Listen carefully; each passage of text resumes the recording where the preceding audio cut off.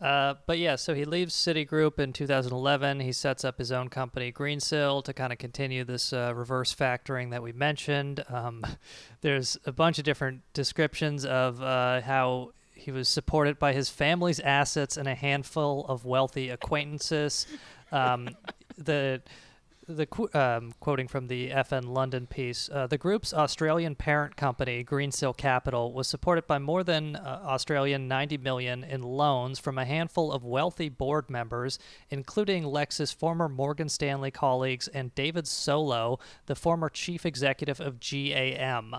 And Now GAM that's is, GAM is a Swiss investment company that he kind of really his first success is through there, and he does this all based on personal connections where David Solow, again, the former chief executive of it, goes onto Greensill's board, and then David Solow has a long-standing relationship with Tim Haywood, is one of GAM's most high-profile fund managers, and because of this, Tim Haywood, I believe, as a fund manager at GAM, invests something like 25% of all of his capital into Greensill.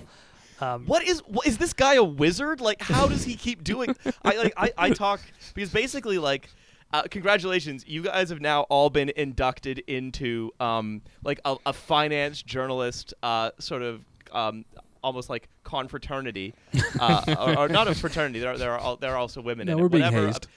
You have been inducted into a finance journalist guild of people who just learn about, keep learning about and talking about Greensill. So, because I'm speaking to one of these people right now, and we're just like trying to work out like what his pitch to GAM would have been, how he gets these people under his spell, all that stuff. Like, what is it that he's actually doing? Because like. What the GAM debacle, I'm very excited to talk about, by the way. It's one of the most interesting.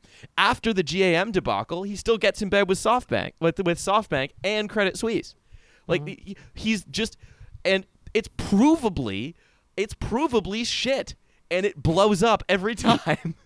And no one could stop giving him money. Right, and it seems like this is all just based on, personal connections, but also you scratch my back, I'll scratch your back, getting money to these people. Like, in addition to GAM, from the same piece, Lex Greensill was particularly close to Vodafone's treasurer, Neil Garrett, and according to people familiar with the matter, Vodafone's payables soon made up a significant chunk of the underlying assets in the new fund. The new fund being, in 2016, GAM and Greensill launched the Luxembourg-domiciled GAM Greensill Supply Chain Finance Fund. And my understanding of this is they set up these various funds to just stash the bonds or the notes that they get from doing reverse factoring. Is that correct? Well, it's the funds go to pay the suppliers.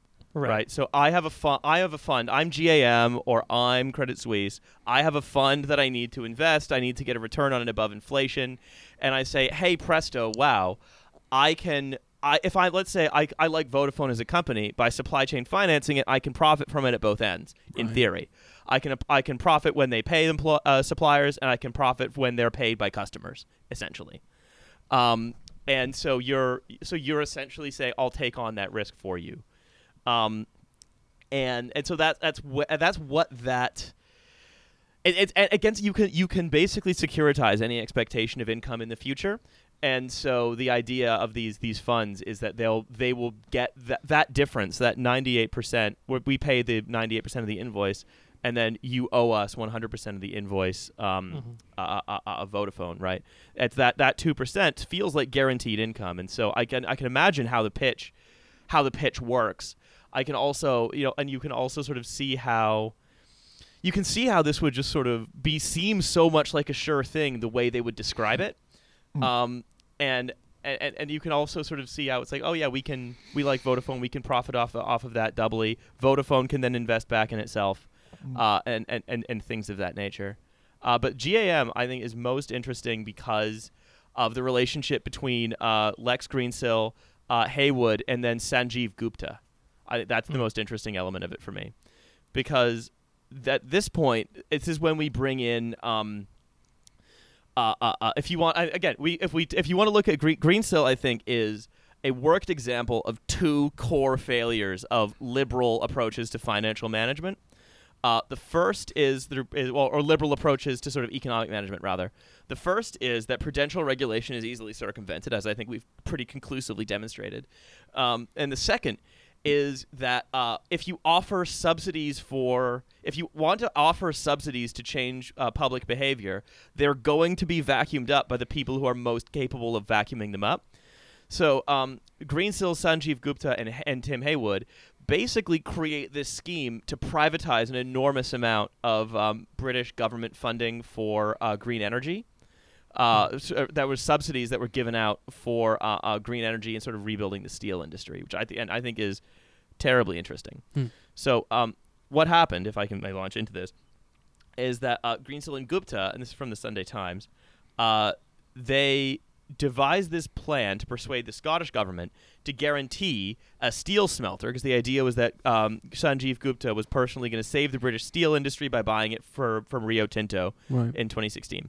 So they basically say, okay, we're going to tell the Scottish government to guarantee a number of my smelter's power purchases from this hydroelectric plant for the next 25 years. So that's essentially a guaranteed purchase agreement for a set amount of time. So because that's an expectation of future money over a certain period of time, you can securitize that. So what they did was Greensill securitized that power purchase agreement into approximately £360 million worth of bonds, which would have a full value of 575 at maturity, considering inflation, taking inflation into account.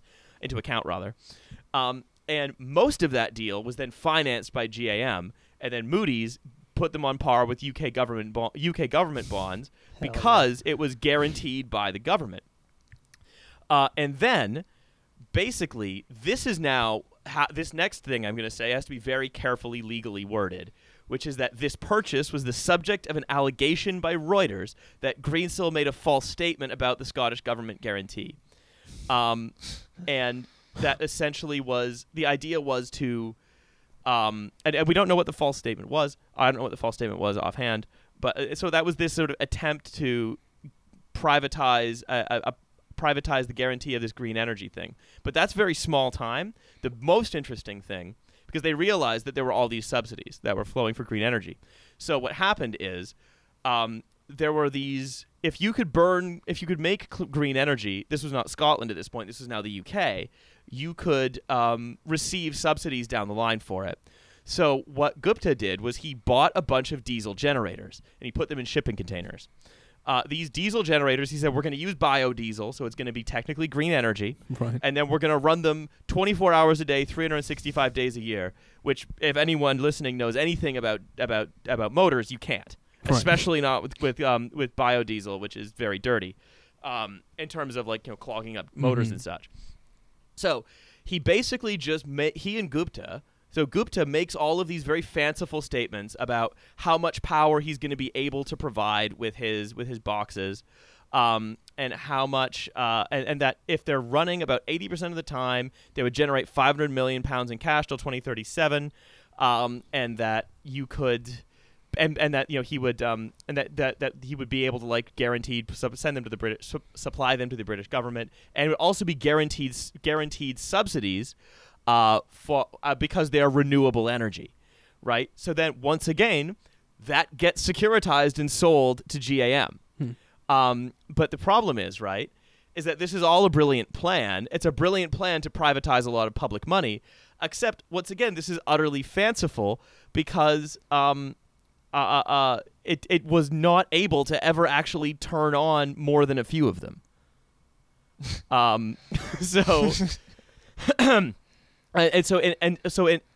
He ended up failing to privatize the public money simply because he wasn't good enough. He wouldn't even run a good enough front business basically to make it work. And so basically he ended up causing this massive scandal at GAM, causing, I believe, Tim Haywood had to leave. Yeah. Yeah, he did. Yeah, Tim Haywood then left. But for basically just making this fanciful statement about the future earning potential of these biodiesel generators on the basis that it would privatize an enormous amount of UK government green energy subsidy, and the only thing that really saved the UK from just handing over a bunch of money more or less directly to GAM in Switzerland was that none of the generators worked, basically. And it was after this that SoftBank and Credit Suisse, and becoming an official coronavirus lender, and being asked to handle the pay of every worker in the NHS over a phased period. This happened after all of that. Incredible.